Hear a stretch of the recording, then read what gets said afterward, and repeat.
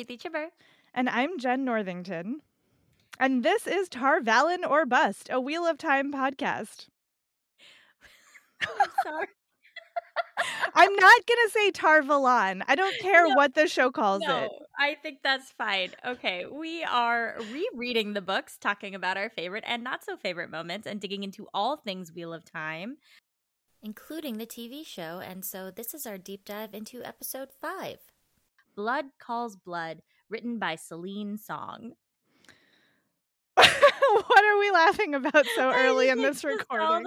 All the pronunciation. Oh, yeah. How incorrect, apparently incorrect we've been. I will just say that when we started this podcast, I looked up what it said for the pronunciation of Tar Valon in the books, because as a kid, I did read it Tar Valon, but I remember retraining myself for this fucking show so that it would be book accurate. And now the TV show is all up in here being like Tar Valon. And I'm just like, God damn it, everybody make up your fucking mind. I'm so mad about it. Oh, the anger we feel. It's so stupid. Why do I care? I don't know. I know, it doesn't matter. How many times have we said on this podcast, like, pronunciation doesn't matter? It doesn't matter. And also, within each episode, I know I pronounce names differently depending 100%. On, like, what my brain is doing. So I can't say Julian's name at all. So I said Nynaeve like 4 different ways the last time we recorded. It's fine. It's fine. This is a safe, any pronunciation goes zone as far as we are concerned. Absolute truth.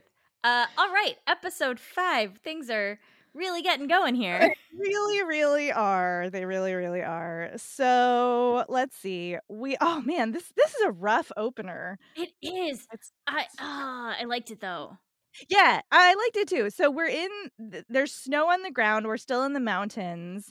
Mm-hmm. And it's Alanna singing and crying. And she's got some white paint on her face, like a line of white paint. And this is a burial sequence. So we see them laying to rest all kinds of people, including the King of Ghealdan, who was obviously not on their side. But like, I think that's an important detail. And they're putting them in these very like specific holes in the ground and then covering them in white. And we see Stepan carrying Karenni, and it's this whole Aes Sedai burial ritual. It was very moving. Yeah, I thought it was really beautifully done. We get a shot of Nynaeve sort of holding her braid and rewrapping it, because I know, I was like, braid tugging? Oh God. Tug. But she's not tugging it. She's like fiddling with it. Well, because we didn't say in the last episode when that big power happened, it essentially unwove her hair out of the braid that she has it in. Oh. And it's like all flying everywhere. So I think this is her like just kind of rewrapping it, maybe. I don't know. But do you think that's symbolic? I don't know. I think the braids are a really big deal. Yeah, they are. For her to use the power to that extent that it unbraids her hair has to matter. Yeah, right. I don't know. At the very least, just as a signifier of like the intensity of the channeling. Yeah. And they say, as they're like doing this ritual, they say, "May the last embrace of the mother welcome you home," which I was like, oh, well, I know you call the Amyrlin Seat mother, but do you also call the Earth mother? Yeah. Like, I was a little confused by it. Yeah, I think that was like an Earth Mother reference. And then we do get this wide shot of that the burial has been done in a circle, which you cannot tell until the wide shot. Yeah, it's pretty cool. Like when they pull out, and they use it. They do rely on this like a little bit. A lot. But it's done to great effect. Like every time. Like every time, I'm like, oh, it's a wheel. Did you know, Preeti, that wheels are important in this concept? I would like weaving and pattern to be as important as the wheel symbolism seems to be. That's the brave, right? That's the braid. That's so there I go. They've already answered my wish. It's all in there. They've thought of everything. All right. So I don't have any more notes about that scene. No, I think it was just like a nice somber scene to kick us off. Right. So then we go to the opening credits, and then we go to, this was interesting. So it's the Aes Sedai again, but the mountains are green now. Mm-hmm. And Logain is looking really grim. He is just barely hanging on, it looks This like. actor is so good though, Oh, right? he Like I feel is. like he's played both roles Mm. so well. Both like the Logain understanding his righteous purpose of existing and the gentle Logain. I think I'm very excited to get more of him. Yeah, I don't hate the focus on him, the way they're doing it. No, me neither. Because he is so like in the books is just for the first 4 books this sort of like he's like collateral damage. He's there Yeah. just to exist as an example. Mm-hmm. And so this is making him feel like a very real character far earlier than the books do, which I like. Yeah. I was surprised though by how fast they got to the tower. Oh man, I know. I was also really shocked, and it's it continues throughout the whole thing because they sync up everybody's timelines, and we've skipped so much of the books.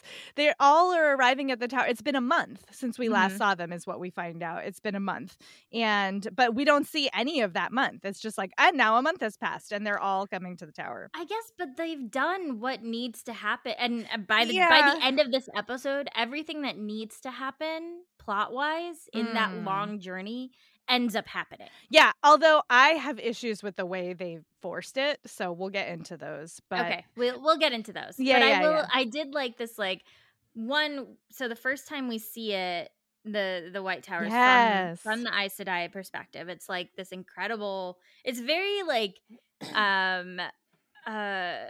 Gondor, like big Gondor vibes. Yeah, you're right. Right? Yeah, you're right. Like very big Gondor vibes, but I liked this conversation that Lan and Moiraine have. Like I was like, this is really nice. Yeah. And they're like, do you still think of it at home and blah blah, because Moiraine has clearly been gone for a long time. And then they have a mini conversation about Nynaeve. Yes, I love how Moiraine is like, so what's up with Nynaeve? He's like, I don't know. Why would you ask me that? I know. He's so defensive. It's amazing. Again. Yes. And then they shift focus to Steppen to say that Moiraine is worried about Steppen. Yeah. We'll talk about it in a little bit as we get further into that story, but there was just too much Steppen in this episode. Oh, 100%. It was, come on. It was a lot. It was a lot. And I feel, obviously you feel horrible for him. Sure. His Aes Sedai has died, and we get it. It's an important bond, but it feels to me like they belabor it, and I'm not 100% sure I understand why. So I have some theories. Yeah. But we will get into that more. But so then we switch scenes. We are with Rand and Mat, who are part of this long train of refugees. Mm-hmm. And Rand sees a travel stone. Yes! Right? I was like, oh, I paused it. I was like, look, there it is. It's there. So this is I keep coming back to this. I think they are giving us so many hints. Yeah. For book readers to be like, don't worry. It's going to be Rand. Yeah. As much as we're shifting around and questioning things and having the characters question things, it is Rand, and here are these important touchstones that will give you. Hey, I see what you did there. Thanks. No, but I agree. I think this episode in particular, there were Easter egg after Easter egg for book readers that it was hey, remember this thing about Rand? That that mountain. I don't know. I think I've seen it before. Exactly. Oh, exactly. do you, Rand? Mm-hmm. When you were a baby? Yeah, it's wild. So, and I am excited because they're losing all kinds of things from the books, but it seems clear to me. I would hope that they wouldn't put in that travel stone if they weren't going to use traveling as part of the plot in the future. So. I think they are, because I think the ways are limited in what they can do, in how they can act as a space for them to be able to travel long distances. Right. So I think they have to do this. I think they're gonna skim over a lot of it. I don't know that we'll see those weird lands or whatever, but I think they're definitely going to use it. It's a convenient plot device at the very least. Yeah, exactly. So again, I just I wanted to go back just for a second, because at the end of that scene with Lan and Moiraine, it's Mhm. again like just the why not. It feels like there was no reason not to give her the coins. Like, I don't understand. I know we Oh, talked about it, yeah. but like I Yeah. just genuinely am like, why not just do it? Like, Yeah.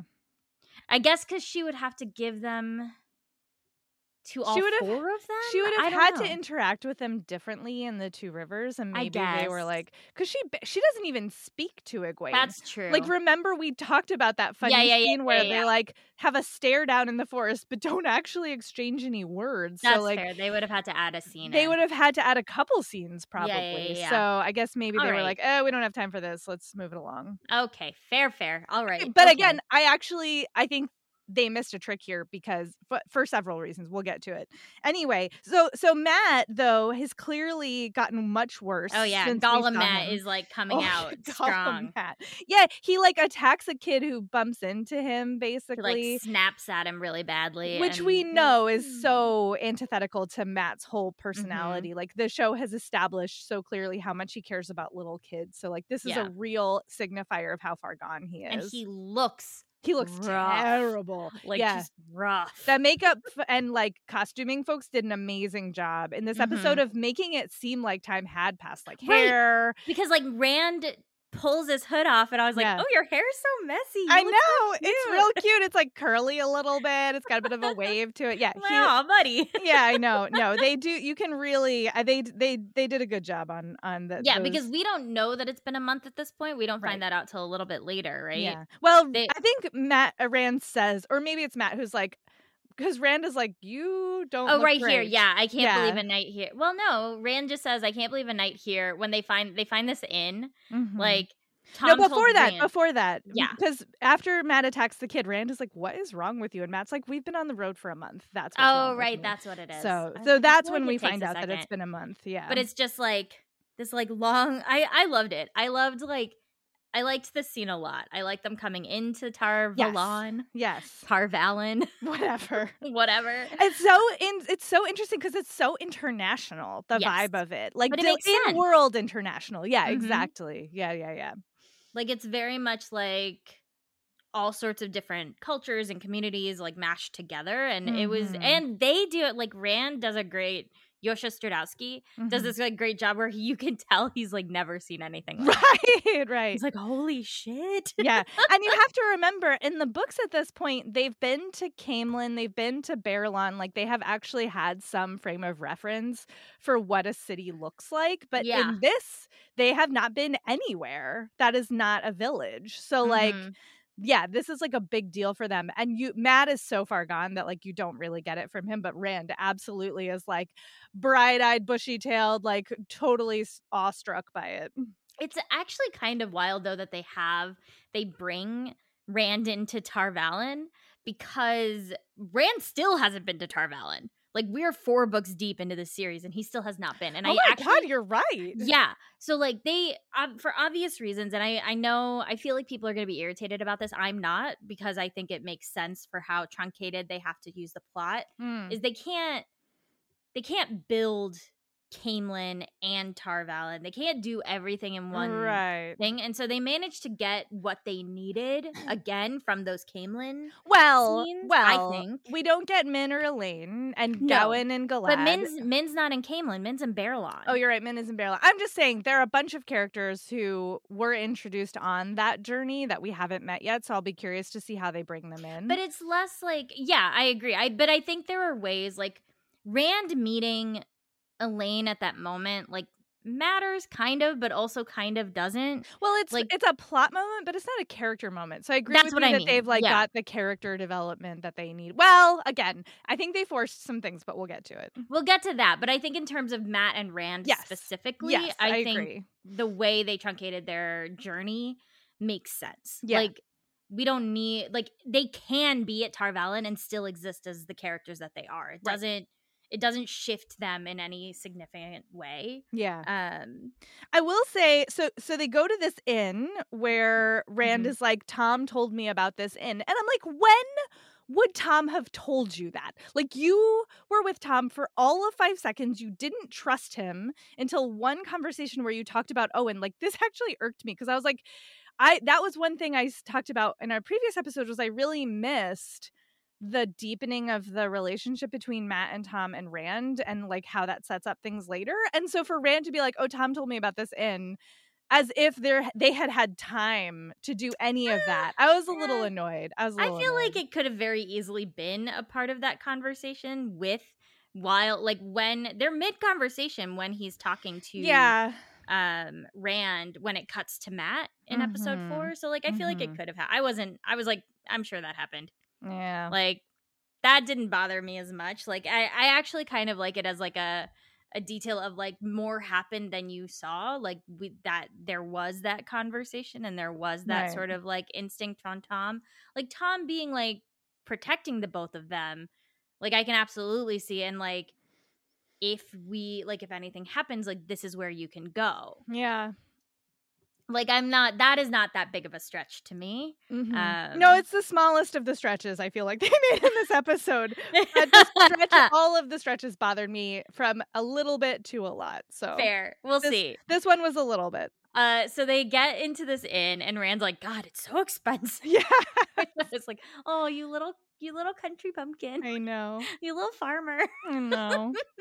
But oh God, this conversation between Matt and Rand where he's like, tell me again about the little girl on the farm, and Rand's like, it wasn't you. Yeah. Like we saw, and then Matt, he's like, Tom and I saw, and then Matt lashes out about Tom being dead. Yeah. And then Rand, like, he's like, believe me, like it was the Fade. You didn't kill them. You would never hurt that little girl. And they're both very, very good here. Yeah. But like Barney Harris, I feel like manages to have these like horrible moments with Matt, but still be deeply, deeply sympathetic. Right? Because he's so angry, but you see that like fear and anxiety about what he might have done, like just shine through. Yeah. Yeah. It's a well-played scene. It's a very well-played scene. Because the camera is on his face and Rand is kind of sitting in the background talking. Yeah. And so we just see his face sort of like go through all these emotions. Yeah. Oh, it's so good. It's real good. It's real good. So then we switch scenes again. We are with Moiraine and Lan and Nynaeve, and they're hiding her in the warders' quarters. Oh, that made me laugh so hard. I was like, are you kidding me? Like, I was like, okay. Yeah. Yeah. Yeah. And they have this whole conversation, which is very book Moiraine and Nynaeve. Very, very book Moiraine and where Nynaeve is like, we need to find my friends, and Moiraine is like, I will know when they're here. And Nynaeve goes, yes, but will you tell me? Oh, that look. Like, ooh, yeah. That look Moiraine gives is like the shadiest thing I've ever seen. Like, maybe. Yeah. I don't know. We'll see. She doesn't say anything, which is like classic, you know.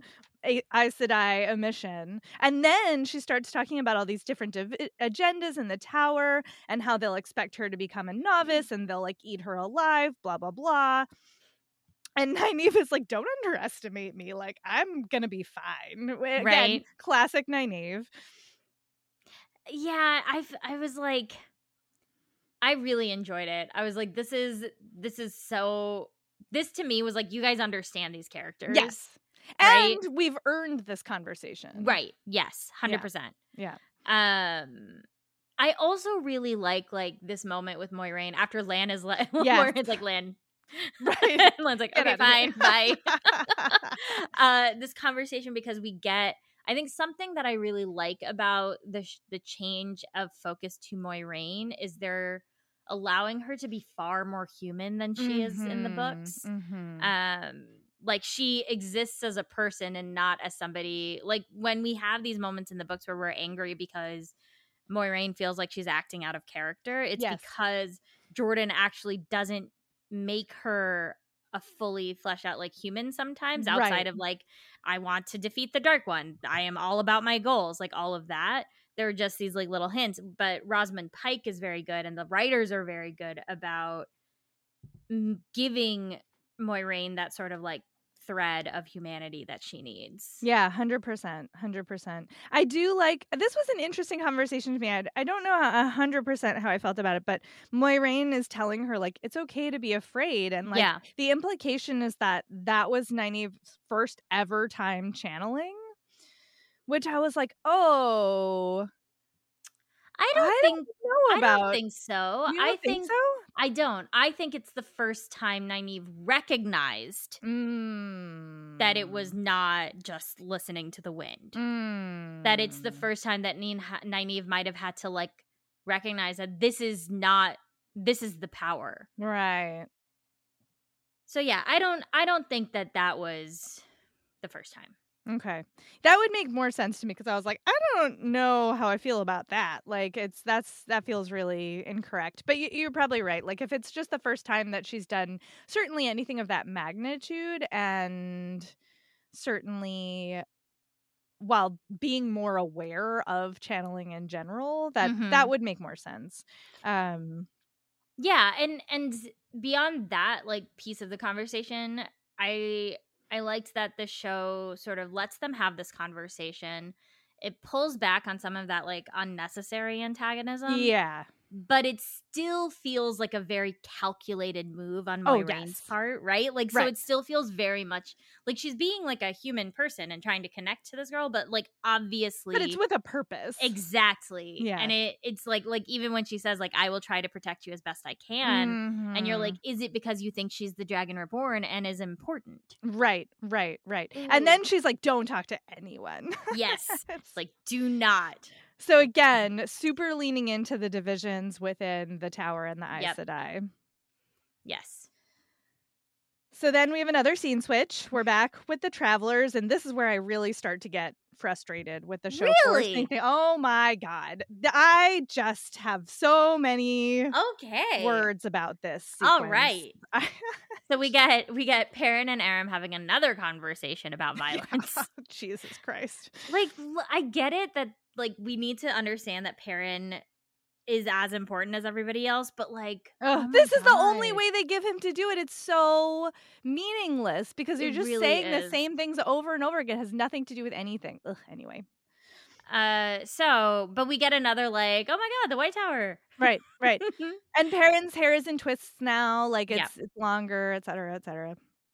And so then Abdul Salis comes back with the White Tower. I will say I thought the like tension in this scene was very good because I was like, oh God, and like I know what's gonna happen for the most part. Yeah. But I still was just like, oh no. The problem I have, I mean, everybody again plays it very well. The problem I have with this is that there is no in-show reason for everybody to act the way they do. Okay, so like what happens is the Traveler caravan gets stopped right at, like they can see the White Tower, but they get stopped by this group of White Cloaks. Eminvalda is there. He's like looking them over and he spots Egwene and Perrin. Do I believe that he would recognize them from that meeting with Moiraine? Yes. Okay, I was about to be like, yes, of course. Do I? But like Perrin and Egwene have this like outsized like, we gotta hide. And I'm like, why are like we know as watchers of the show, I think they watched the way he interacted with Moiraine. They saw Moiraine be like, do not say anything, do not do whatever, and that man as he walked away from them was like, I will not forget your faces should we meet again. I was like, oh! So he's creepy, but they don't know. But I think they know the White Cloaks. Yeah, but we've been given like this sort of uneven view of the White Cloaks. Like Bornhald is telling Moiraine to like find an Aes Sedai, and like we haven't really seen, but from the eyes of Perrin and Egwene, any real anything about their understanding of the White Cloaks. The only interactions we've seen them have with the White Cloaks are the one in the forest where they get stopped. So like I can see them being like a little bit afraid, but the extent to which they're like, oh God, and I don't understand for 1 second why he is like, seize them, I need them. He's like, I can be him like, oh, I recognize you. Like this is strange. You were with other people before, but like it's so over the top. And then for the Tinkers to be like, you can't have them. Like it's so. Well, no. That's not. Hold on. So extreme. I wholeheartedly disagree with you here because I don't think the Tinker said you can't have them. The Tinker said if someone doesn't want to go with you, they do not have to go with you, which is a very different statement. Yeah. That's different than you can't have them. That's like, if they don't want to go with you, they're not going to go with you. Like, you can't force them. You can't take anyone from our caravan. All right, I'll allow that. That is different. Then I think that scene in the woods with Moiraine and Lan is, I think could have very easily been formative for like Egwene. Where you're watching this person who is clearly in a position of power, like the woman who is the most powerful person you've ever seen is afraid of this person. Like, I think that there are clues there. I think I agree that it could have been expanded on to really like drive it home, but I think like I was not at all like as put off by it, because I think Abdul Salis is so good at being terrifying. And like there are people that you see and you've been around that you are like, that is not a safe person. Like, that is not a safe person, and that is not a safe person in a position of power. Yeah. Especially if you are, and like maybe I'm reading into this, but like when you are coded as someone who does not have as much power, right like consistently does not have as much power, like you get that instinct real fast, of like, that is not, no, I don't mess around with it. Like, the minute he like lit eyes on them and there was recognition, it'd be like, I gotta get the fuck out of here. Yeah, I see what you're saying, but it didn't feel that way to me in the moment. I was just like, why is everybody reacting so over the top? There's no grounding for it on the screen. Like, it just didn't feel earned to me. It really didn't. I like it, or if they had played it a little bit softer, like, not that he wouldn't be like, what are you up to? This is suspicious. And then like, but it's just like everybody's shouting. It's really fast. Like, there's no Aram suddenly like, run with me. And like, it happens so fast. It just doesn't. No, I couldn't. I mean, whatever. But like, it really didn't. It felt really forced to me that it would be that extreme. So it did not. We're just gonna have to agree to disagree. I think this, like, we see the division between what Bornhald and Valda are, in which that is the thing that I'm mad about. Yeah. But we see that division, and we know that the kids saw that division, and we know that the kids saw that, like, that is the dangerous man. Like, Aemon Valda is the dangerous one. So like, I was not at all bothered by this, because it felt very real to me for like kids who have been chased out of Shadar Logoth, who are like Perrin, who is like not doing well. Like, all of those things combined, I was like, yeah, okay, sure. And then you have somebody who does have what's the word, an understanding of the White Cloaks, and Aram, who is like, we have to go, because Aram, I think, would absolutely have an understanding of how this could go if they don't. I guess I don't, like, I was okay with all of it. I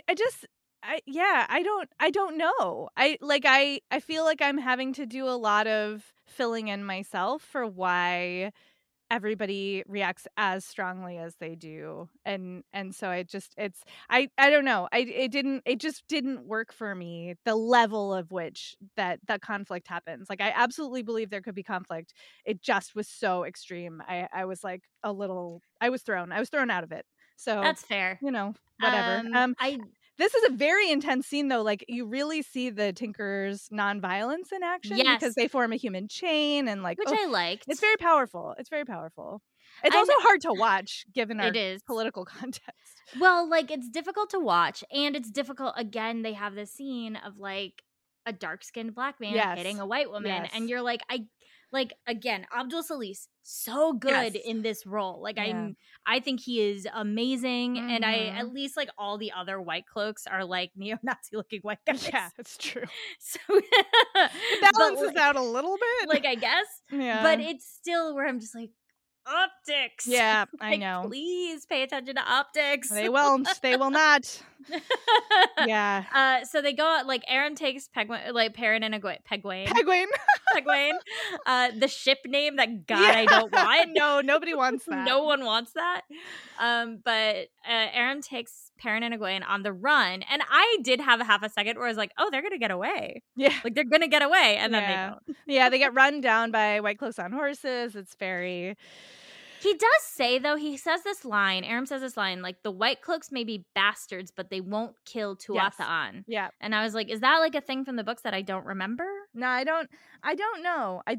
I was like, okay, I guess, because it was also, that to me was like an explanation of why he feels fine about everybody else getting beat up. Yeah, It's it was because just he such, believes like, that, like, they're gonna get hurt, but they're not gonna be killed, which is a different sort of situation. And when you are like a pacifist, it's like, okay, this is an acceptable level of violence, kind of thing. I mean, fair. not acceptable is the wrong word, but you know what I mean. Like, it's a. So anyway. All right, well, I guess we'll just have our different reactions. We'll agree to disagree on that We'll scene. agree to disagree. It's okay. But we'll both agree on the next scene, I think. Oh my God. Amazing. This is my favorite scene in the whole episode. So good. So we're back at the inn, and Rand is in the library looking at a prophecy. Yes. He's like, oh, the Carathon cycle. And you're like, okay. Here's another clue. But I was like, oh my God, he's going to be loyal. He's going to be loyal. He's going to be loyal. And then they bring Loyal in, or I should say Loyal. Apologies. It's Tar-Valon and Loyal. And Ogier, not Ogier. Ogier. So all right. There must be a deliberate decision for why all the emphasis is on that last syllable for everything, but like, whatever. I love him so He's so good. much. The actor is amazing. Yeah, he is played by Hamad Animashan. I'm so sorry. But yeah, he's so good. And I really like that they didn't just, I was a little worried that they were just going to like cover him up with like prosthetics and like all this stuff. And there's like a little bit of it. Yeah. But it looks like they very much use like natural sort of like, he has his hair texture and like he's not like humongous. He's like a big guy. Yeah, but he's only a little bit taller than Rand. And we know that Rand is tall, but like even so. Yeah, he's just like a teeny bit taller. But he's I don't know how to phrase it. He's like broad and he's solid and he's and his hands are enormous. Humongous. And he's like holding a book and he's so excited. Yeah. Like when he says it's like, your name sings in my ears, Rand al'Thor. It's quite exciting to meet an Aiel man. And Rand's like, what? No. Right. Huh? Right. I'm from the Two Rivers. He's like, oh, even more exciting, an Aielman from the Two Rivers. And Rand's like, no, he says an Aiel. He says an Aielman from the Two Rivers who does not think he is an Aielman or something like, or says he's not an Aielman. Yes, even more interesting. And he says, he's like, I like oddities. And you're like, oh, you're the best. You're the best. It's very sweet. And then Rand's like, I gotta go because there's like this all this like the false dragon procession is happening outside, and Loyal is like, I forget how frivolous you humans can be with your thoughts. Oh, you're the best. That's so great. He's like, I'll come with you. Let me just, and Rand's like, no, because he has seen Matt out the window. Yeah, and so he's like, oh, I gotta go. I know. Rand goes, I'll meet you outside. Yeah. And then there's this very like foreshadowy line from Loyal who says, humans never prepare for what they're about to experience or something like that. And I was like, dang, like, all right. I love it. Yeah. So the show has pulled the false dragon procession from Caemlyn to Tar-Valon, which is, again, I think makes sense. Like, yeah, it's fine. Totally. And we're seeing kind of everybody. So we like, see that I will say that shot of Steppen walking on the horse with the like leading the horse with the empty boots. That was rough. Whew. Yeah. But Matt and Rand are sitting on this like balcony edge or whatever and watching. And then Logain comes around the corner and the focus is on Matt. And this is another one where it's like, I get it because of what the show is trying to like sort of trick viewers into. But I like Matt was imagining Logain laughing, Well, right? that was what I was not understanding. So, right. So the procession comes around the corner. They're up on this balcony, so they're very visible. And like people are chucking vegetables and fruit at Logain, but he sees them and he's just been lying sort of like dead-eyed in the bottom of the cage. He sees them and he starts like laughing hysterically. And the camera goes back and forth between his face and Matt specific, like it zooms in on Matt. And then it goes back to Logain and he's suddenly like he's not looking, he's just lying there. And I was like, I don't know what just happened. Right. Like I feel like it is a dagger hallucination. Is it? But it was unclear. Yeah. But I feel like that not because You're of the show, but because of what we know. Like, yeah.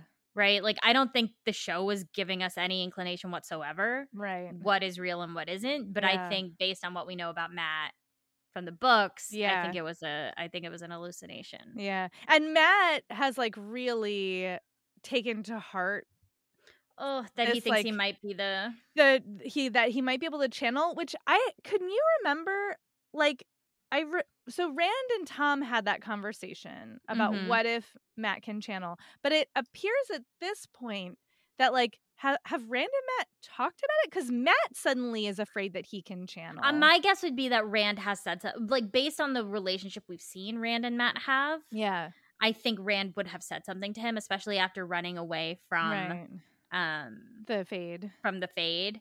And I think likely they did have that conversation. Okay. That but we didn't see it. We didn't see it. My guess is it got cut for time. Right. But I think very much the implication is that they had the conversation. Right. Because what Matt says is like, if this is the case, like I don't want to live with it. Right. Like, kill me before I end up like that. He doesn't explicitly say it, but yes, he's like, let's make a deal. If it is one of us, we won't let the other one become like that. Yeah. And it's very it's a very sad moment. It is a very sad moment. And it's what's interesting is that now that everyone knows about the prophecy, like all 5 of them. Yeah. Wait. Does Nynaeve know? Has anyone told Nynaeve that there's potentially 5? No, Nynaeve does not know that. You're right. No, that they're looking for the Dragon Reborn. Oh. Well, so here is the thing I meant to say forever ago. So when we get Nynaeve's triumphant return, we see her escape from the Trolloc, and then we go straight back to her interactions with Lan after having tracked him, but we don't find out like who she talked to before she left the Two Rivers, like what they said to her. And there were a ton of people around when Moiraine was like, one of you is the Dragon Reborn. Like she just announced to the whole fucking town that one of the 4 of them is the Dragon Reborn. So it stands to reason, if I'm like doing the work for the show, it stands to reason that like Nynaeve stopped in town to be like, where the fuck are they? And they were like, well, that Aes Sedai took them because she said one of them was the Dragon Reborn. So it is very possible that she knows, but we also don't know for sure. We don't know because they've never talked about it. Nynaeve has never acknowledged it on screen. So like I don't know. I don't know if she knows or not. But she certainly doesn't know about 5. No, she certainly doesn't know about 5. But even for the 4 of them to know has shifted the dynamics between the characters in very interesting ways, right? Like in the books, Matt is not as empathetic to Rand's plight. No. He's mostly just like irritated about it. Yeah. And so now there's gonna have to be this like level of empathy that exists between them. And the show has built their relationship really wonderfully, I think. Yes. But it's true, I didn't even think about that. That dynamic is gonna be very different with Matt. Right? Because Matt at this point seems very convinced that it is him. And he's not into it. He's not. I love that, like, I don't give a shit about prophecy. Right. Like, there's Matt. I love you. There he is. But like, I think it's gonna have to change, or like maybe it doesn't. Maybe what they'll have to do is like Matt will try to be empathetic, and Rand will be like, "You don't know. Like you might have thought it was you, but it's not. It's me." Right. So like, I don't know. Who knows? All right, so we shift scenes to this whole sequence. I just don't care. I know. But I just don't care. Yeah, it's Stepan. He's dressed in white. He's talking to Lan and Ilana's 2 warders, Ivan, and Maxim. And it's this whole monologue about how he grew up rough and he had this shitty life and he was a shitty person until he met Karenni and like she saved him and, you know, et cetera, et cetera, et cetera. And then the other warder is like, I had a shitty dad too. Like everybody's having like backstory feelings. And it's boring. I just don't, it just takes so long and it doesn't seem Yeah. to go anywhere. Like, is the whole, like, we've already seen that these warders are human beings. Like, we saw that very naturally back at the camp, right? So we like, don't need it we here. don't need it here. And we've heard over and over again how important that bond is. We saw in the funeral scene how upset Stepan is. Like, we don't, I don't know what this scene is for. The only thing I can think is because when Lan is like, well, maybe you can get a new one. And Stepan's Yeah. like, okay, sure. Yeah, right. Try being without Moiraine for like 4 seconds and see how Yeah. well you do. So maybe it's setting up that Lan like really doesn't understand. Mm-hmm. And because the whole thing with Stepan and Karenni feels very much as like instructive to the audience, just so that should they make some choices later, right, we will understand it more deeply. That's the only they could have thing done I it can in think less of. time, though. They didn't have to spend this I agree. much time on I it. don't think it was necessary. I don't think it needed all of this. And like, no shade to the actors, they do they Very do good. the scene very well. There's a lot of feeling here, but like, I just as a viewer, I'm like, I don't know why. I will be curious for people who have not read the books. Oh yeah, maybe who don't know that Stepan doesn't matter. Sorry, Stepan. Like, it's hard because I'm like, I know Stepan doesn't matter. Right, that's like, right. It's true. I know. Yeah. So it's hard for me to care about this. Yeah. Whereas I guess if you don't know the books and you're coming into the story totally new, maybe you're like, that guy's really important. Right. Which is gonna change by the end of the episode. Or maybe they've decided to in some way make this really important in the long run. Who knows? Maybe. The one thing I did think was interesting about this is, again, we get more of this ritual. So there's this huge like fire bowl with a rim that has what I'm assuming is molten gold that they make the Aes Sedai rings out of. Yeah, and it seems like that's my rationale for what this is. And we see Stepan drop the ring in to be melted back into the gold. And that was in one of the teasers, because I remember being like, who the fuck is this blonde guy holding an Aes Sedai ring? Like, who is this? So now we know that's who it is. Yeah, and I actually did. I think Peter Frenzen, who plays Stepan, is very good in this scene. So good, because you see like how difficult, like you see everything on his face of just like. And we've seen it before, but in this scene, I feel like they could have just had this scene, and not needed some of the other stuff.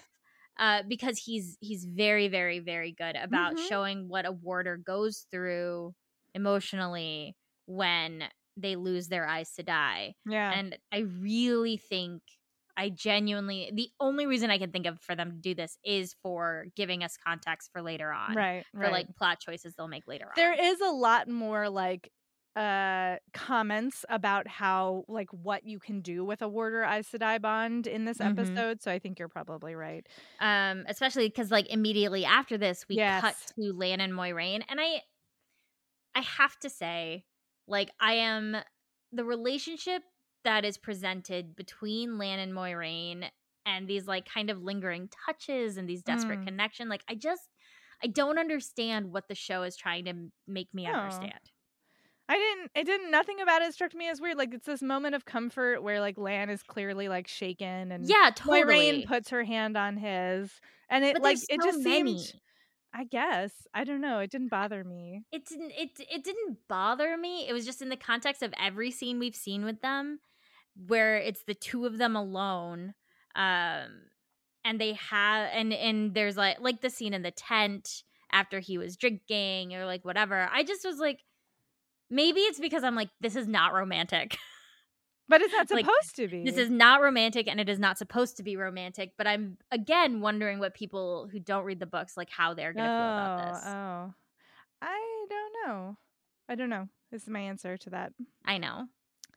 Just emotions. Interesting. And I imagine you're going to hate this next scene. Well, I have some problems again. I mean, there's great things about it. But so we cut to Eamon Valda walking through the like White Cloak camp, and then we switch to watching these 3 White Oof. Cloaks strip searching Egwene and then like Bathing her. aggressively cleaning her, and she is Mhm. in such pain. And the way they shot this, it's a long scene. We like It is a watch, long scene. but they don't try to make it like forbidden sexy or Right, whatever, which I exactly. appreciate. Like it's Same. very painful to watch. So but I And could have done with less of it personally. Yeah, It's just but hard, but it was hard to watch, but it didn't feel like torture porn. okay. And it didn't feel like you said, like it didn't feel like gratuitous nudity, Right. because they don't show anything. Not really. There's like some shots of her like calves and shoulders. Yeah, like Yeah. there's nothing. It never feels like salacious. No, I agree. Like I think about how other shows may have handled that same scene. Yes, I think if you're gonna do it for that long, they handled it really well. That's what I mean. And I think for the purposes of driving home like how horrible these people are, it works because maybe. So you put the scenes in context with one another, that scene with Bornhald and this scene, and you see like, yeah, we're going to present it as there's the normal one and the like nice one, but they all stand for this. Right. And so in that context, I'm like kind of okay with it, just because you're like, yes, look, that's how it works. Like maybe they present themselves as being like ethical and put together, and they have these like costumes that are pristine and like, well, the emphasis on cleanliness, like you see them scrubbing her nails out. Like it's and putting her in a white dress, like it's it's super focused on like scrubbing her clean, which is very in the White Cloak aesthetic. Absolutely. And so it works for me in that respect, because I think it is like having a conversation about something we very much do see in the real world and saw in the real world, you know, of a shift in optics of how people can present these horrible viewpoints, but do it in a way that is like pristine and clean and seems maybe even reasonable. Right. But it's not. Fundamentally not. It is fundamentally not reasonable. And then, so he walks into this tent, he's in this tent, they bring her in, he's eating again. Why are there so many scenes of him eating? Because he's so good at it. He's really good at it, but I'm just like, oh my God, please stop eating in front of me. I can't get over how good he is, because he's terrifying. Yeah. But also, I was like, even though, because like I hate the White Cloaks. Yeah. I hate the White Cloaks more than I hate the Forsaken. Oh yeah, obviously. Like, right? Like we talked about this, where like the Seanchan and the White Cloaks are worse than the Forsaken. Yeah. Because they are so close to, like they hit too close to home. But I was like, I would watch a million scenes with you. Like, you are so good. Like, every time she would say, sir, like, Egwene would call him sir, and he would say, call me child Valda. Or, like, we are all someone important under the lights. Right. Like, he's very, very, so very. But he might be the best actor on screen we've seen so far. I agree. I think he is so, so strong. But I will say, I gotta, like, this is the Egwene, like, Madeline Madden in this scene. Because she starts out as like very much like, I'm so sorry, sir. Like, I'm just a girl. I don't know anything. And then, because he keeps being like, basically like, if you can channel, if you can do things, I deal with the Aes Sedai, I deal with these witches, blah, blah, blah. And Egwene goes, if you're gonna do it, then do it. And I was like, wait. So we're skipping way ahead. So sorry. It's okay. Just so good. It is a great moment, but we have to get there first. So they've bound Egwene to a chair, and they're like having this conversation. She's like, I don't know what's going on. I don't know why we're here, which that is correct. There's no reason for them to have done this. And then they bring in Perrin. He's gagged, and they bind him to this weird like structure where he's like bent forward, and like his hands are bound in front of him and down, and like it's very uncomfortable looking, and he is not clean. He has not been bathed. He's still rough looking. And Egwene is like, yes, we're not who you think. And then, but he keeps saying, like, I know, like, you may not be Aes Sedai, but I know you can touch it. How? Yes. Why? Why does he know? How I don't think he does. What is I don't think about? he does. It's so frustrating. But like, think about the books. They had nothing on her. They had nothing on him. It was just this idea of like, even before the wolf stuff, they were chasing them. Well, they brought them in. I have to go back to the books at some point to look this up because I wanted to remember. They brought them in because it was suspicious. Like, yes. They were suspicious, which, like, okay, fine. That is fine. But nobody in the book is like, and I bet you can channel, girl. Like, no, that does but not I think, happen. But that's not, I don't think he, like, really thinks she can channel. I think he is like, there is something suspicious about these, and I'm going to get a confession no matter what, is how I feel about it. I disagree because especially the way the scene goes ultimately, Yeah. the show is validating that he knew something about her, is how it read to me. I don't think so, because the way it ends is him being like, either you channel and you die or you don't, and he dies. Right. But it's not, he's like, you're saving your own life if you don't channel in front of me, and so your friend is going to die. But it never reads to me as like, it never reads to me as that he thinks there's a possibility that he's wrong. No, he doesn't, because that's what, this is unnecessary bigotry. This is unnecessary hatred. This is like no rationale behind it. This is, I believe a thing about this person, and nothing is going to change my mind. The way the show presented it to me felt like he somehow, like, I was like, are you telling me that he can tell? Like, that's what it felt like the show was telling me. That is not how it felt to me at all. Yeah, so I get, like, again, like, the show is like not, the way the show is telling it is confusing to me. I think the show is doing something here where it's recognizing the kind of person who would join the White Cloaks. Sure. The kind of person who would do this to two kids that they just picked up. Like, the kind of person, like he doesn't need it, right? He's already decided. He doesn't actually need anything. Like, he has decided. And so as far as he's concerned, it's a fact because he's decided it. It's not a fact for any other reason. Yeah. Like, I feel like what this scene said to me is like, how many other people has he put in this position? Right. No, I mean, and it doesn't matter to him if they can channel or not. Yeah, I guess because it just one felt less like dark friend. Because we know she can channel. It felt to me like confirmation of his suspicions in a way that, like, is confusing to me about, like, what I'm supposed to understand about what he knows and doesn't know. Yeah, I don't know. I very much was just like, he doesn't care. Yeah. It doesn't matter, because at the end of the day, as we've seen again, and maybe this is me pulling both from White Cloaks of the books, and of who this group is inspired by. Right. But because it doesn't matter. Right. Nothing No, you I say don't matters. disagree with you in book terms, but in show terms, I don't feel like for me, it doesn't feel like there's enough of a foundation there that I'm not bringing all of my book knowledge into it. And if you don't have that book knowledge, what are you supposed to understand? That's fair. Like, if I'm just looking at the show. Even with that in mind, like, I think it's easy enough to explain a way of, like, he has dealt with so many, like, he has that, like, thing of, like, how many Aes Sedai has he killed, right? Yeah, a lot. Like, so, like, does he then know? Like, he has maybe this sixth sense? That's what the show but is it might not telling even me. be a sixth sense. It may be, like, whatever reason. Like, it could, the point is that he has experience. Right.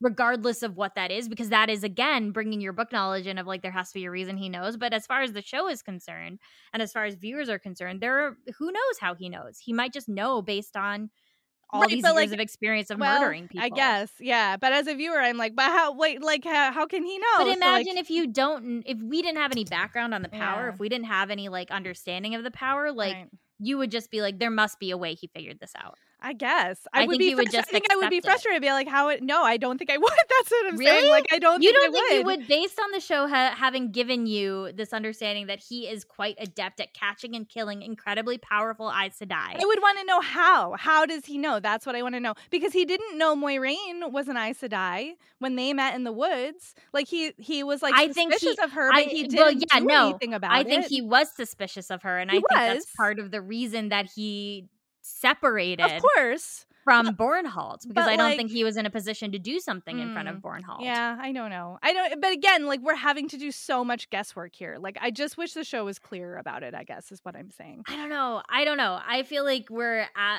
maybe asking for something just because we do have a basis knowledge, but I'm just kind of like, this is a horrible person who, regardless of what the person in front of him is actually like, has made a choice. Yeah. And nothing outside of that choice matters. Yeah.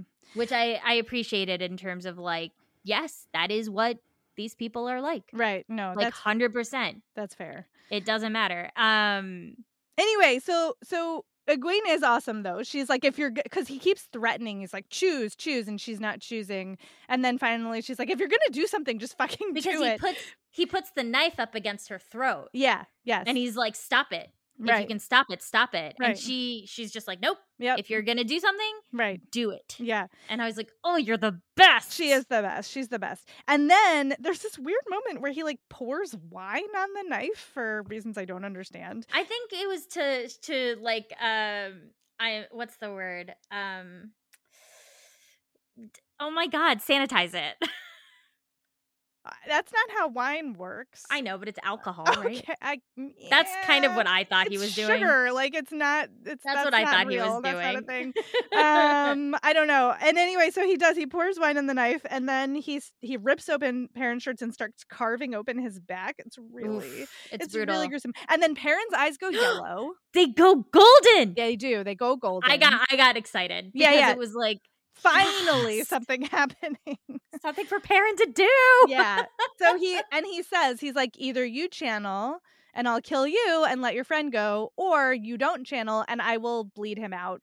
And I'm going to give you some time to decide. And but there are two kind of important, like he's going on this long monologue, by the way, like while he's doing all of this. Yeah, yeah. And kind of explaining like the creator never meant for us to have access to so much power.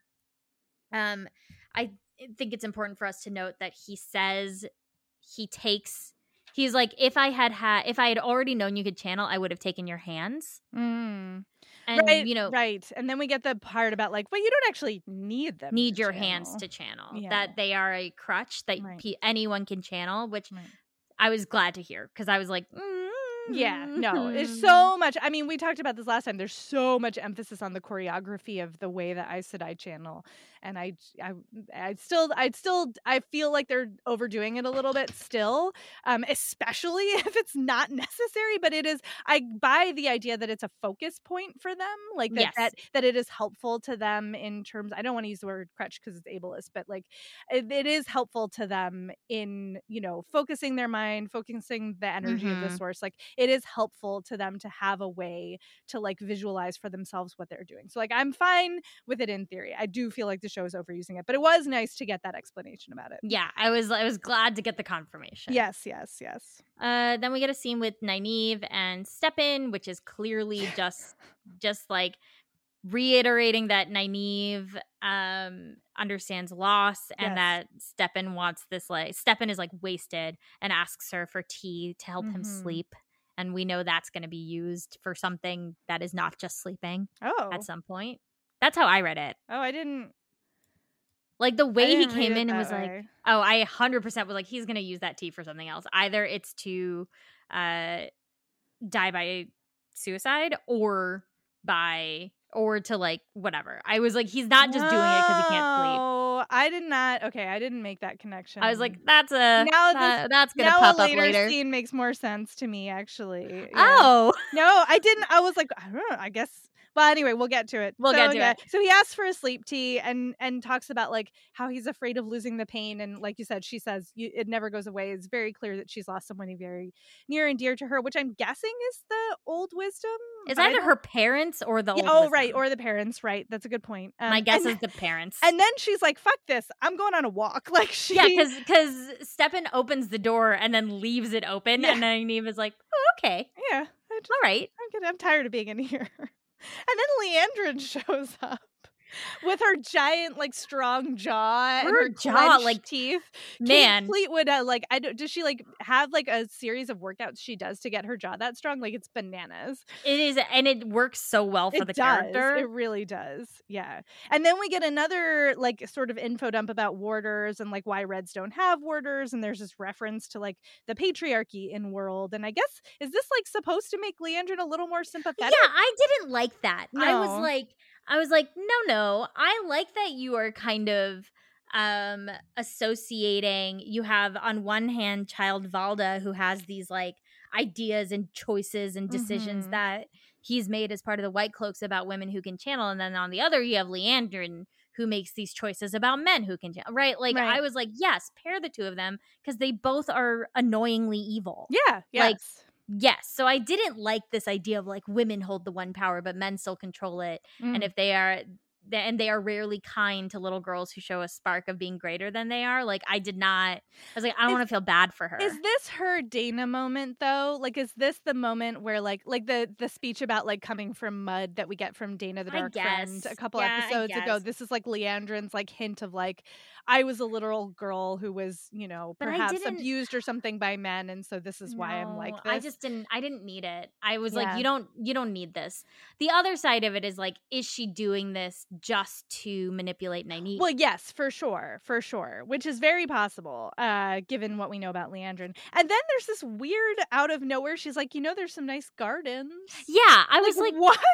And we find out what that means later, but like, why? This was where I was like, you guys are maybe jumping some steps ahead. Another moment where they force like a thing. I don't think it's another moment, but I do think it is a moment. Like, I don't think it's like I disagree with you on those previous ones, but I do think this one I was like, yeah, what?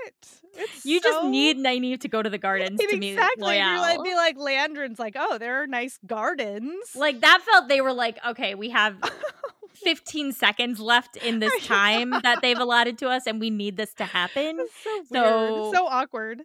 I would like cut one of the Stefan scenes, man. Seriously, I would rather watch Nynaeve meet Loial. Yes. Why did we not get that scene? Because I think it probably would have been very similar to the scene where Loial met Rand. Well, that's fair enough. But like, okay, fine. So we end that scene on Liandrin being like, there are gardens, and then we cut to Rand and Matt, who are in their room, and like Loial comes in and is like, with Nynaeve, he's like, did you know that there are gardens? And did you know that I met a woman from the Two Rivers? She's just like the one you told me about. It was very cute. We're like, with like Loial, and then like Rand and Nynaeve hugging because they're just both so thankful to see one another. And like, oh, I loved this moment though where Nynaeve touches Matt and he like freaks the fuck out. Yeah. But then immediately, as soon as he realizes that she's alive and like gripping her hand and saying he's so sorry, like, oh, it's rough. And then we get Rand telling Nynaeve that he's afraid that Matt can channel. And Nynaeve's like, we don't need any Aes Sedai. We're from the Two Rivers. Right, because Rand, obviously, he's like, I don't know if we can trust Moiraine. Like, what if they gentle him? And yeah, Nynaeve's like, we absolutely do not need any Aes Sedai. Like, fuck them. We're from the Two Rivers. And you're like, okay. Okay. Also, I actually don't think Matt said it was a month earlier, because this is where we get the timeline. Because he says, or one of them says, it's been a month since Shadar Logoth. He did say it. I wrote it down. There's no reason I would have written it down if he didn't say it earlier in that scene. So, like, either way, this is where I thought we got the confirmation. They say it a couple of times. Yeah. But I also appreciate, so like Nynaeve saying this makes very much sense to me of like, we don't need the Aes Sedai, because she's the only one who like got her own shit together without any help from the Aes Sedai. Right. It's true. There was this whole thing about Egwene, and this because like Rand is worried about Perrin and Egwene, and we get this whole story about Egwene having breakbone fever. That's also, I will confess, this scene felt long to me. It was long. I did find myself tuning out a little bit. Yeah. Because I was like, okay, I get it. Right. But I think this story is what I was thinking of when I think Nynaeve has touched the power before. Right. But this is a very long story to get to a very good last line. Yes. Because Rand is worried about Egwene. And she's like, Egwene is many things, but above all else, she's unbreakable. Yeah, it is great. I don't think there's a recognition here, at least in the monologue from Nynaeve, that the reason Egwene gets better is because Nynaeve channeled. Like, I agree. They're just like, oh, and in the morning she was fine, and it feels to me like Nynaeve is attributing it to Egwene's internal fortitude. Like, she beat the fever, she'll beat whatever else is out there. No, 100%. I agree. But with book knowledge, I feel like book knowledge here is like, we know that that was that Nynaeve channeled and helped her. And I guess you could, if you were just watching the show and didn't know anything, like it's a healing moment, so you might have suspicions. Well, you'll have suspicions either about Nynaeve or Egwene because it says that line, and then it cuts to Egwene being cool as fuck. Yes, this scene, like, again, I don't love how we got here, but this scene is amazing. So good. Like, even though it starts with this like parent angst that I'm so over, of like, I killed her. I like Egwene being like, it was an accident. I do appreciate that he has finally said it to somebody. Like, Yes. we finally get to him being like, no, you don't understand. It was my fault. And Egwene being like, it is still, even knowing what you just told me, it is still not your fucking fault. Yes. Yeah. Like, I appreciated that a lot. Yes. Because I was like, oh my God, this is so boring. No, like, I know. I'm so over it. Yep. But so like they're having this conversation and Perrin is just like kind of freaking out about something, and then Valda comes back in. Yes. And he picks up the knife, and then we hear wolves howling. We see Perrin's eyes changing again. Ooh. And it's then so good. It's so good. This is the best. Like, literally, it's the best. I was so thrilled by this because Egwene starts to channel, and she's just like, it's this cool scene where it's like you see the threads coming together in her hands, and Valda is like overjoyed that it's happening, and she shoots this little fireball at him, this tiny little fireball, this little thing, and it goes poof against his chest, and you're like, oh no. Right. But then the camera kind of cuts a little further back, and so we can see that actually while she was doing that and Valda is advancing on her, we see the threads of her power breaking Perrin out of his bonds. And it was a distraction. Yes. And he goes full wolf. Like his eyes, he's like growling, and Aemon Valda's like, what the shit is happening?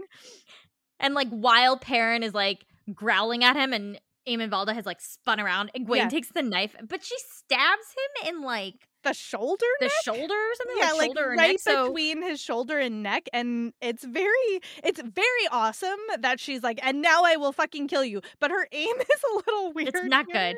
So I'm not convinced that he's dead. Oh no, like, not at all. Right? I don't think he is 100% alive. He's 100% alive. 100%. Because I think we don't get any child buyer is my guess, that it's just Aemon Valda pursuing Perrin and Egwene like across the earth is what I agree. I think Aemon Valda is just an amalgamation of all of those shitty white cloaks. Yes. Which, like, fine. We don't That's need fine. multiple. Yeah, we don't need all of them. And then wolves are attacking the camp and like covering for Perrin and Egwene to escape. Which I think Perrin says, like, Egwene is like the wolves, and Perrin's like, I don't think they'll hurt us. Yes. Ooh. Or no, I think he just says they won't hurt us. Yeah, no, he says they won't hurt us. And sure enough, like the wolf who was like growling like goes and attacks some other neo-Nazi, and then you're like, great. It's so good. It's so good. It's grisly, I will say. It was pretty grisly. I mean, the show does not shy away from the gore. Like it's a pretty gory show. It is. But I didn't point this out earlier, but so in the books, I do feel like Jordan, like we hear about Perrin's torture and we see like a little bit of it. Yeah. But Jordan does kind of gloss over it. Like it's not as intensive as it was on the show. That's true. And I kind of appreciated that they went all out on the show. Yeah. Although again, all Perrin is doing is being traumatized. Like all they're giving him to do is like have occasional wolf moments and otherwise be the recipient of like traumatizing violence. So I agree. And I don't know how anybody watching the show who hasn't read the books, even if you haven't read the books, will be like, oh yeah, that's definitely the Dragon Reborn. Like the show doesn't care about Perrin. I know. In that way. I mean, I don't know about that. I think it does. I think the show is actually at a disadvantage because of the characterization in the books, and there's not because they made the choice that any of them can be the Dragon Reborn. Right. They have to give Perrin enough screen time, and there really isn't much to go on in the books when you don't have time to bring Elias into it. Yeah, that's fair.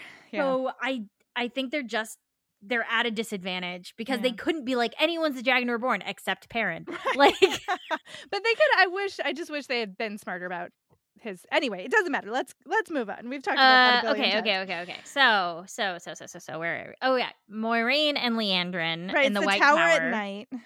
Which I did like this moment of like Leandrin's like, you look a little worse for wear. Yeah.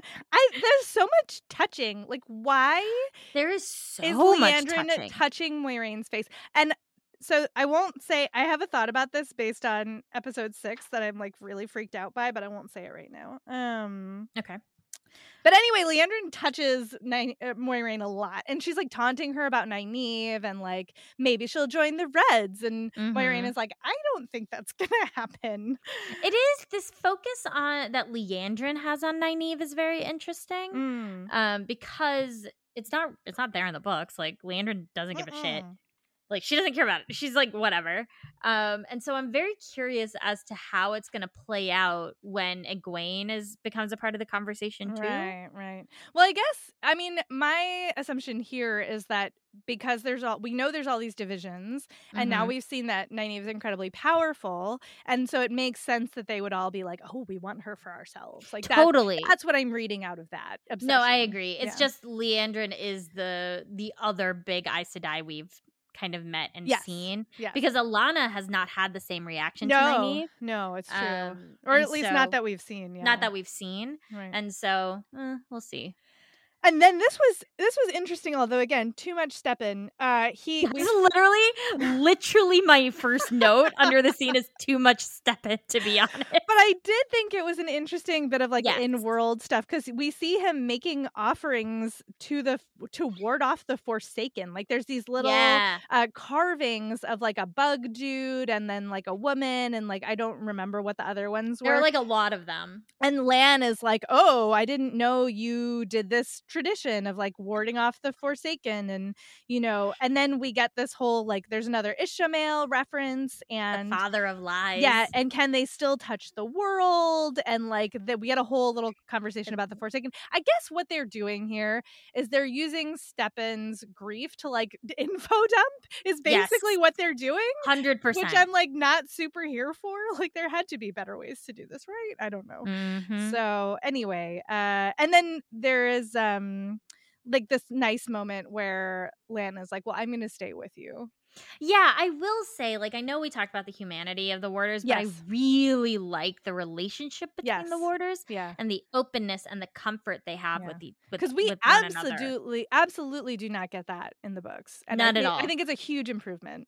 Yeah, there is like a real significant brotherhood among them that is, and there's just no there's no falseness, or there's no awkwardness. Like there's just like they are also like the warders are also constantly touching. Yes. Like constantly. It's true. Everybody touches everybody. And it's like I liked it. Like it felt very real and very like, yes, we are this close because no one else in the world understands the position we have except each other. Yeah.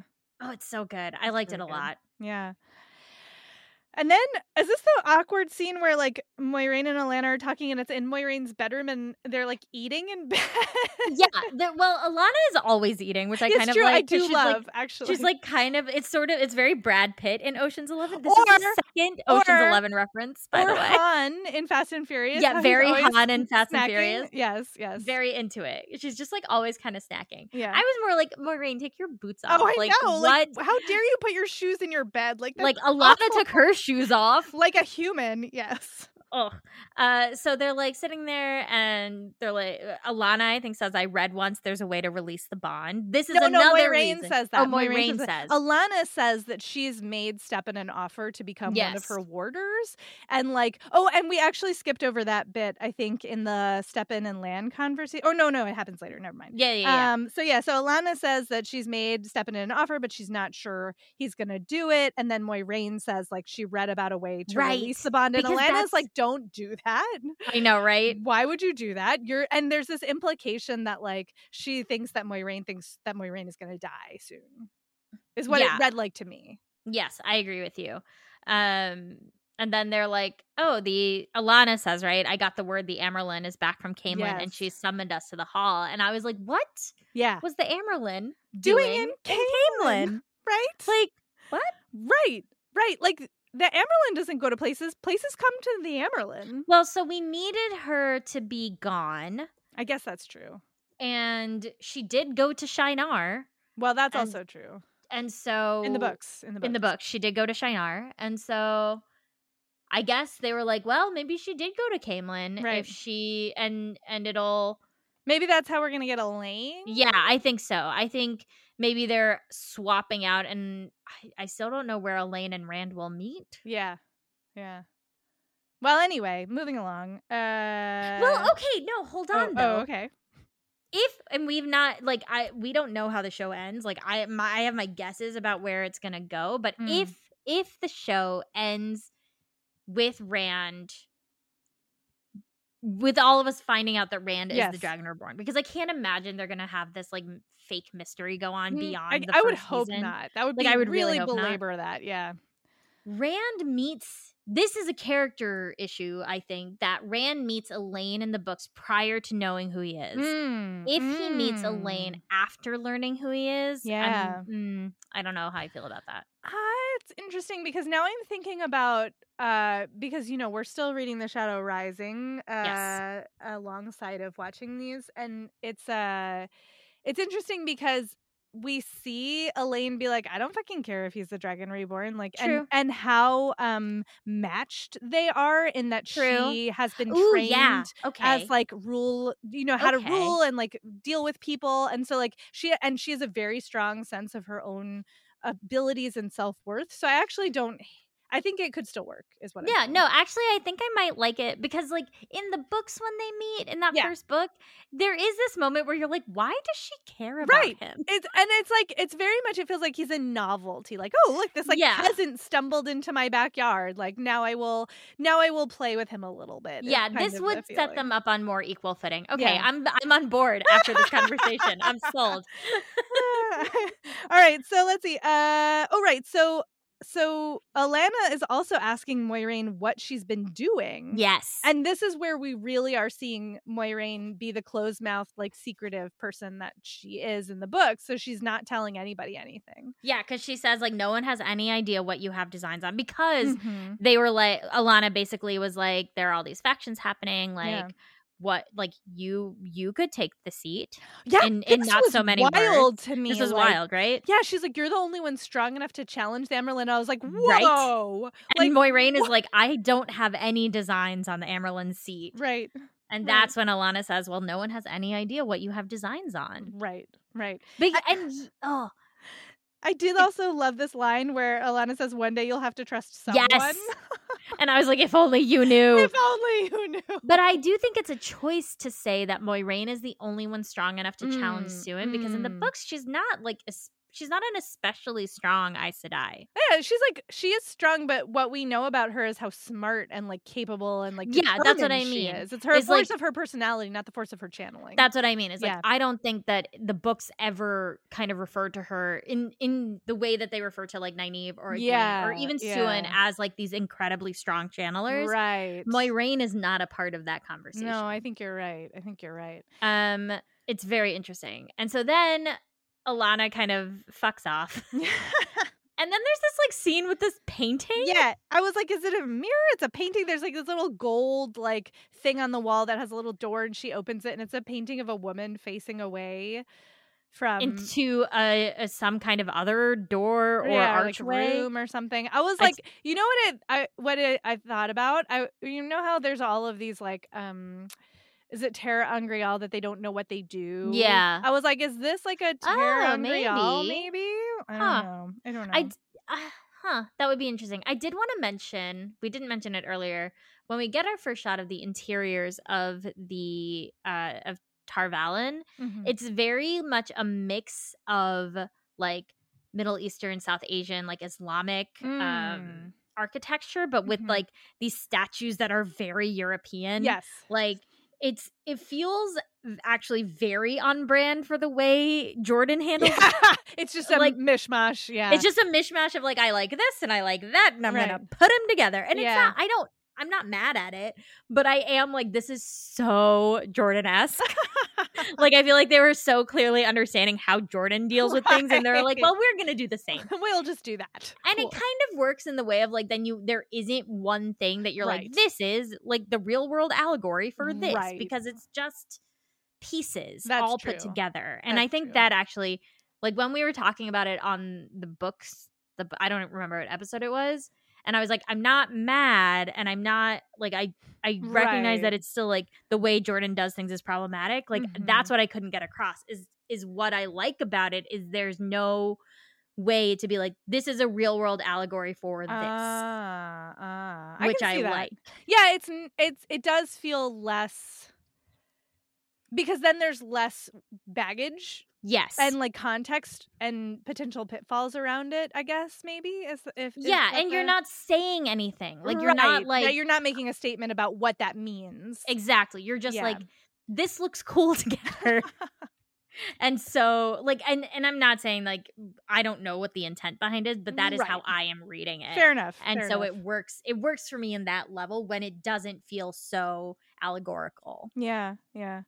Which there are things that do feel allegorical in the Wheel of Time, but that is not one of them. Right, that's right. Let's see. So then there's this painting, which I think, going back, is very, like, the covering of it is not particularly European, but the painting itself looks very European. Like, the woman looks white to me. Like, I think she's blonde, maybe. I didn't pause I took a screenshot. She has dark hair. Oh, okay, dark hair. But the colors are very faded. Yeah, it's true. It is very faded. Like, it's all it looks like a painting that needs to be cleaned in a museum. Like, it's very small, and it's very, it's a really long shot of a thing that you're like, what is this? Yeah, what is the significance of this? There's no explanation of it. No. And then we switch scenes. Yep.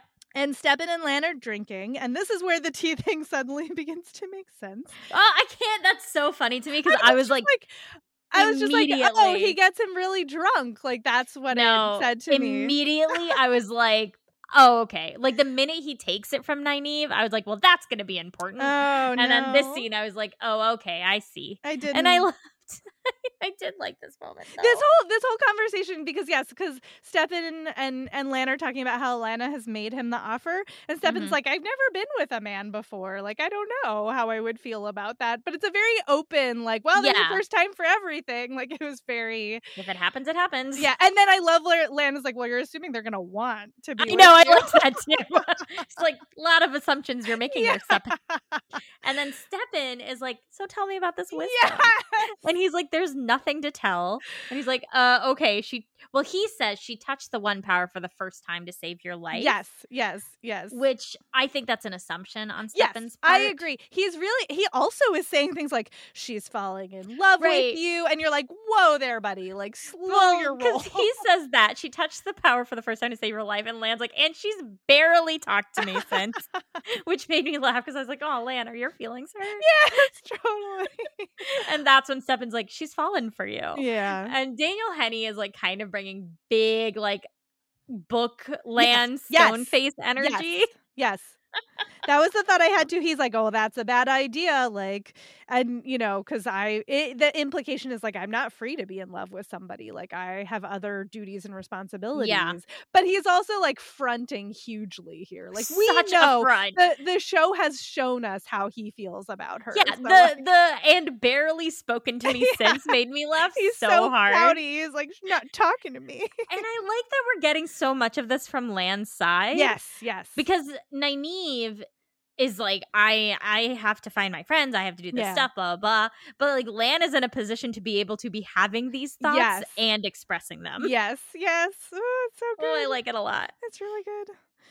Oh, and then this is rough. Yeah. Now it's like that was at night. Now it's sunrise, and Lan wakes up alone on the floor. There's no Stepan. Like, having been drugged. Yes, right. Okay, now we figured it out. Now I'm with you. So he's been drugged.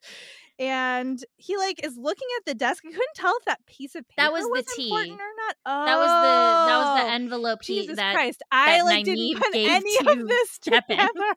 I was like, what is this piece of paper? Because Nynaeve gave Stepan this little. She like goes to her desk and gives him this little like folded paper envelope of tea.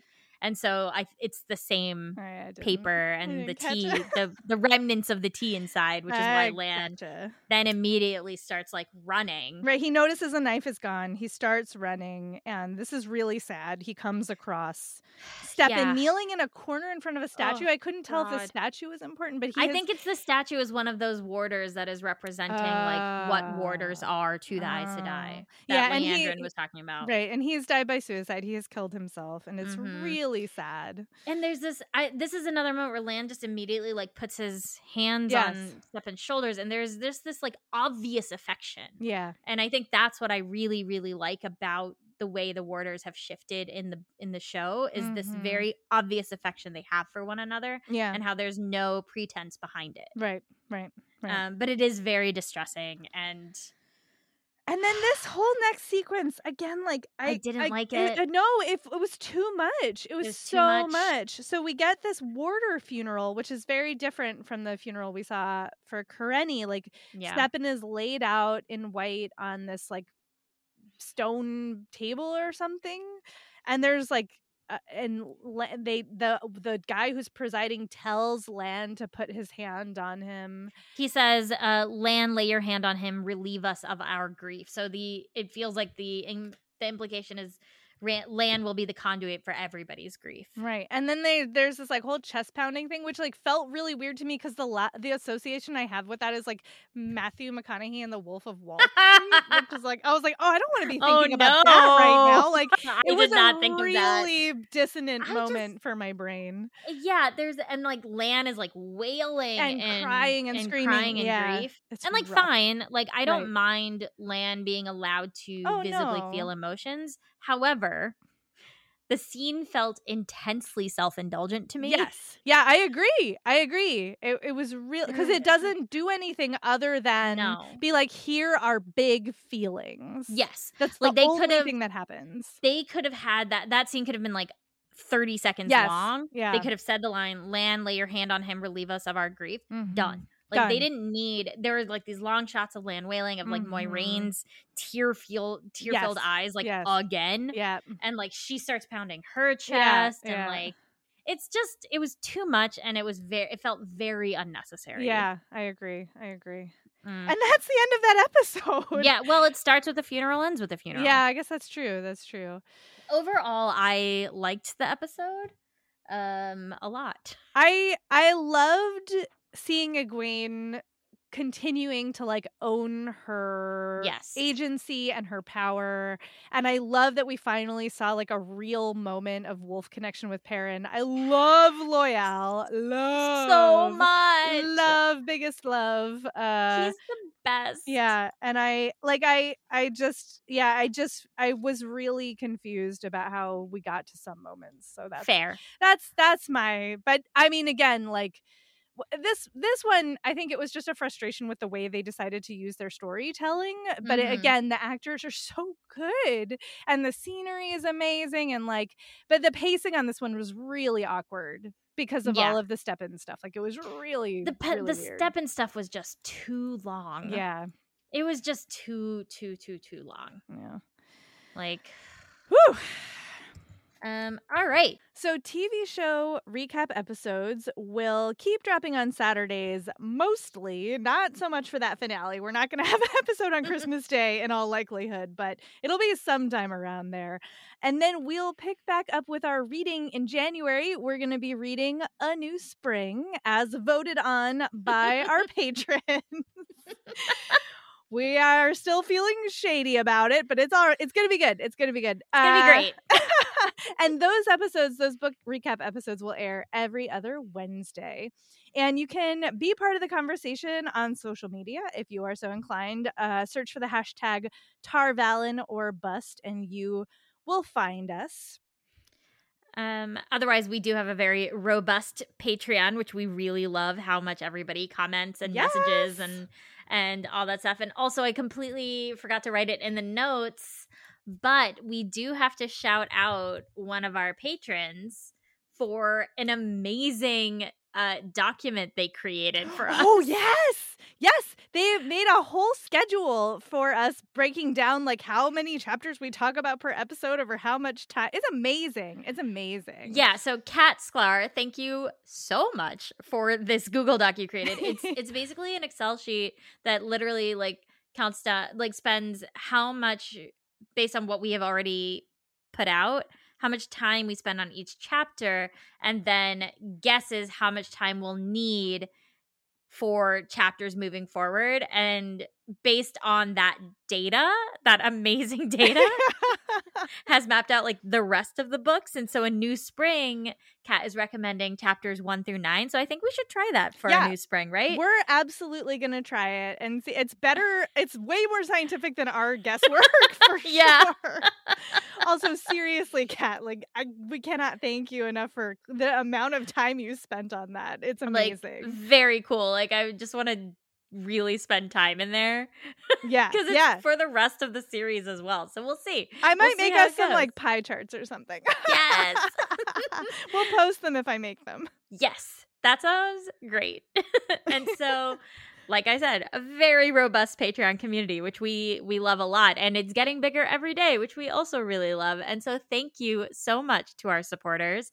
Ryan M., Sarah Rebecca, Kelly T., Helen D., Joshua M., Michael D., Dre, M. Leatham, Janae H., Jennifer P., Peace Vulcan, Rio Well, Christina G., Jaitali S., Charlie E., Arcade, Stephen S., James, Barry Q., Ruth A., Catherine, Jetlag Jessica, Support Your Local Library, Sam S., David U., Amy R., Meridim, Mimi K., Amanda, Mark D., Heather J., Christina M., Malia H., Keith, Sirish G., Olivia K., Joshua S., Nicholas E., Michelle S., Michelle D., Danae, Destination Toast, MJ, Kat S., Jericho W., Saber Bouquet, Thomas K., Elizabeth F., Emily, Evans K., Ola J., Yulia S., and Brian D. And if you would like to come hang out with us, it's patreon.com/tarvallenerbust. It's $1 a month. We have a lot of fun. It's a good time in those comments, y'all. Yeah, we had done this whole thing where we were making, and we'll continue to make the discussion, like our podcast episode discussion posts public. Mm-hmm. I didn't know that like it doesn't matter if they're public or not. You still can't comment unless you're a patron. I didn't know that. I'm so sorry. I didn't either. Sorry. That is a new thing we learned. So you're welcome to read through them if you don't want to be a patron. You're welcome to join us and for like $1 or whatever and make some comments. Sorry. And a big thank you to Brian Dunn, our fellow Wheel of Time fan and musician who created the amazing intro and outro tracks for this podcast. You can find more of his work at briandunnmusic.net. That's Brian with a Y and Dunn with 2 N's. And if you are enjoying the show, please do leave us a review or a rating on the podcast platform of your choice. It does help other folks to find the show, and we super duper appreciate seeing those come in. It makes us feel all of the warm fuzzies. That's true. So thank you for those of you who have left them. And then you can find us on social media and some other podcasts. Let's see. I am on Twitter and Tumblr as Jen IRL, JENNIRL, or on Instagram as I am Jen IRL. And I am on Desi Geek Girls with Swapna Krishna, which we are also covering Wheel of Time, funnily enough. But Swapna has not read the book, so if you have anybody in your life who is looking for a non-book spoilery conversation about the shows, Desi Geek Girls could work. She asks me a lot of questions, but I do not venture outside of what the show has told us. It's been pretty fun because she's like, I don't want to know anything, and I was like, this is so hard for me. So that is Desi Geek Girls, which is available basically everywhere podcasts are, and otherwise you can find me on Twitter, Tumblr, Instagram, TikTok at Run with Skizzers. That's SKIZZERS. This episode is not the ending. There are neither beginnings nor endings to the Wheel of Time, but it is an ending. Bye!